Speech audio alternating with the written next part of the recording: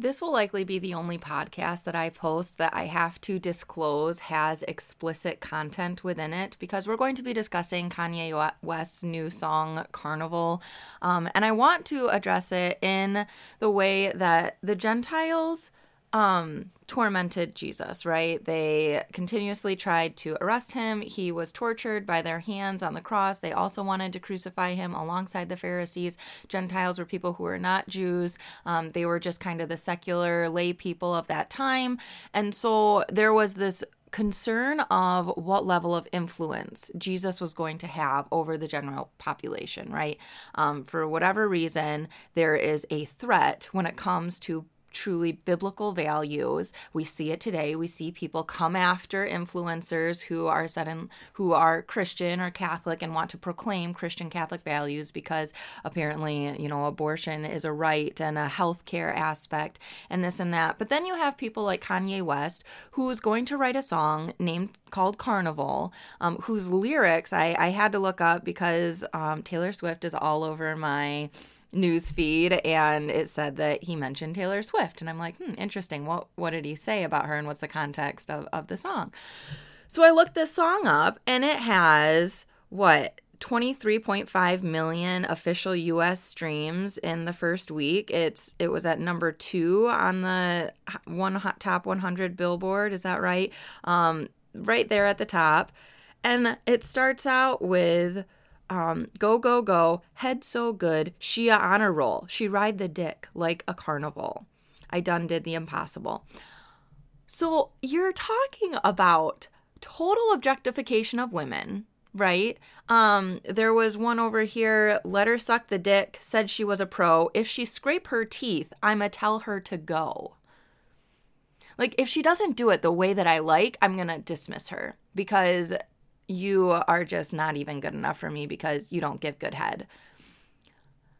Why is this at the top I could cry. Why is this at the top of the Billboard 100 right now? Why are people listening to this kind of crap? Why is this something that people are even interested in this type of content? Why would somebody attend a concert where this type of content, and I know that this isn't even exclusive. People talk about this kind of stuff all the time. I don't listen to it. I'm just so sheltered from this kind of stuff intentionally because it makes me feel sick.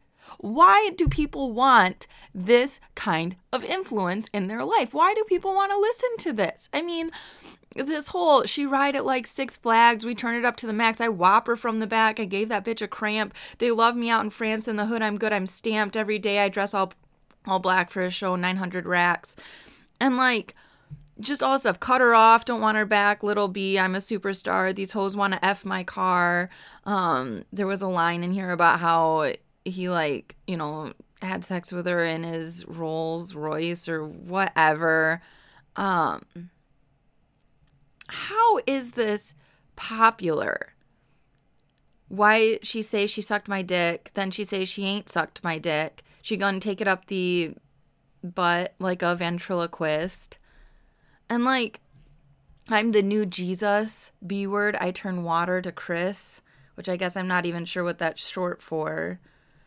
But I'm just sitting here. I mean, this is a collaboration. This is not just Kanye West. It's with Playboi Carti, who 6 years ago posted some song named Magnolia. I watched a few seconds of the music video without listening to the lyrics. I mean, it's like everywhere. It looks like a mushroom, like a trip on shrooms watching it.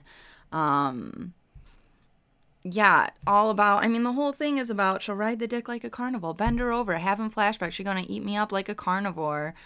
All, like, I don't even want to read any more of this. You get the gist, right? Like, the whole thing is so crass and so degrading to women. I don't understand how somebody like this has a platform. And then people come at me and say, oh, I don't know how people like you have a platform when I'm standing for biblical values. And I have reasons behind it. I want to protect the innocent, the unborn. I want to protect those that, that are maybe mistaken on what's going to bring them happiness. I want to go by the science that says that a married mom and dad in a healthy marriage is going to bring about the best outcome and set a child up for the most success. Lila Rose just the other day posted the greatest privilege that's going to be of this next generation is going to have a mom and dad who are married.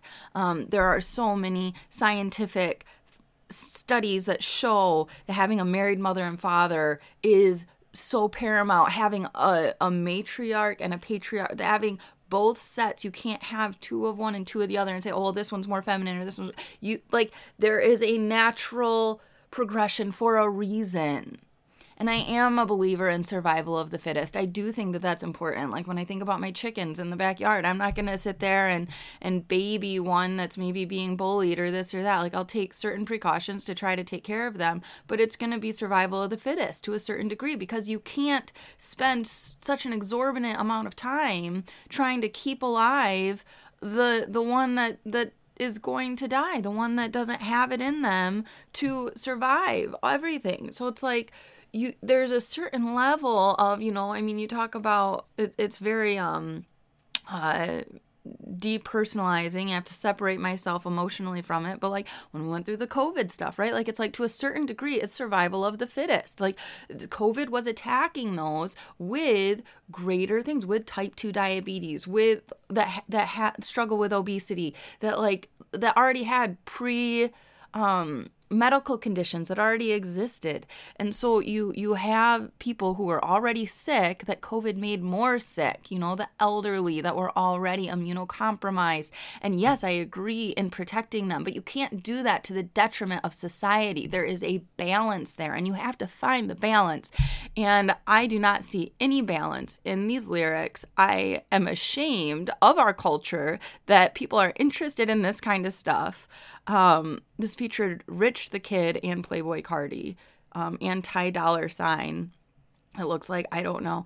Like this whole, I don't know what else is on this album. I don't know anything. I don't follow these people. I know nothing else about their stuff. But all I can say is that these types of lyrics do not come from God.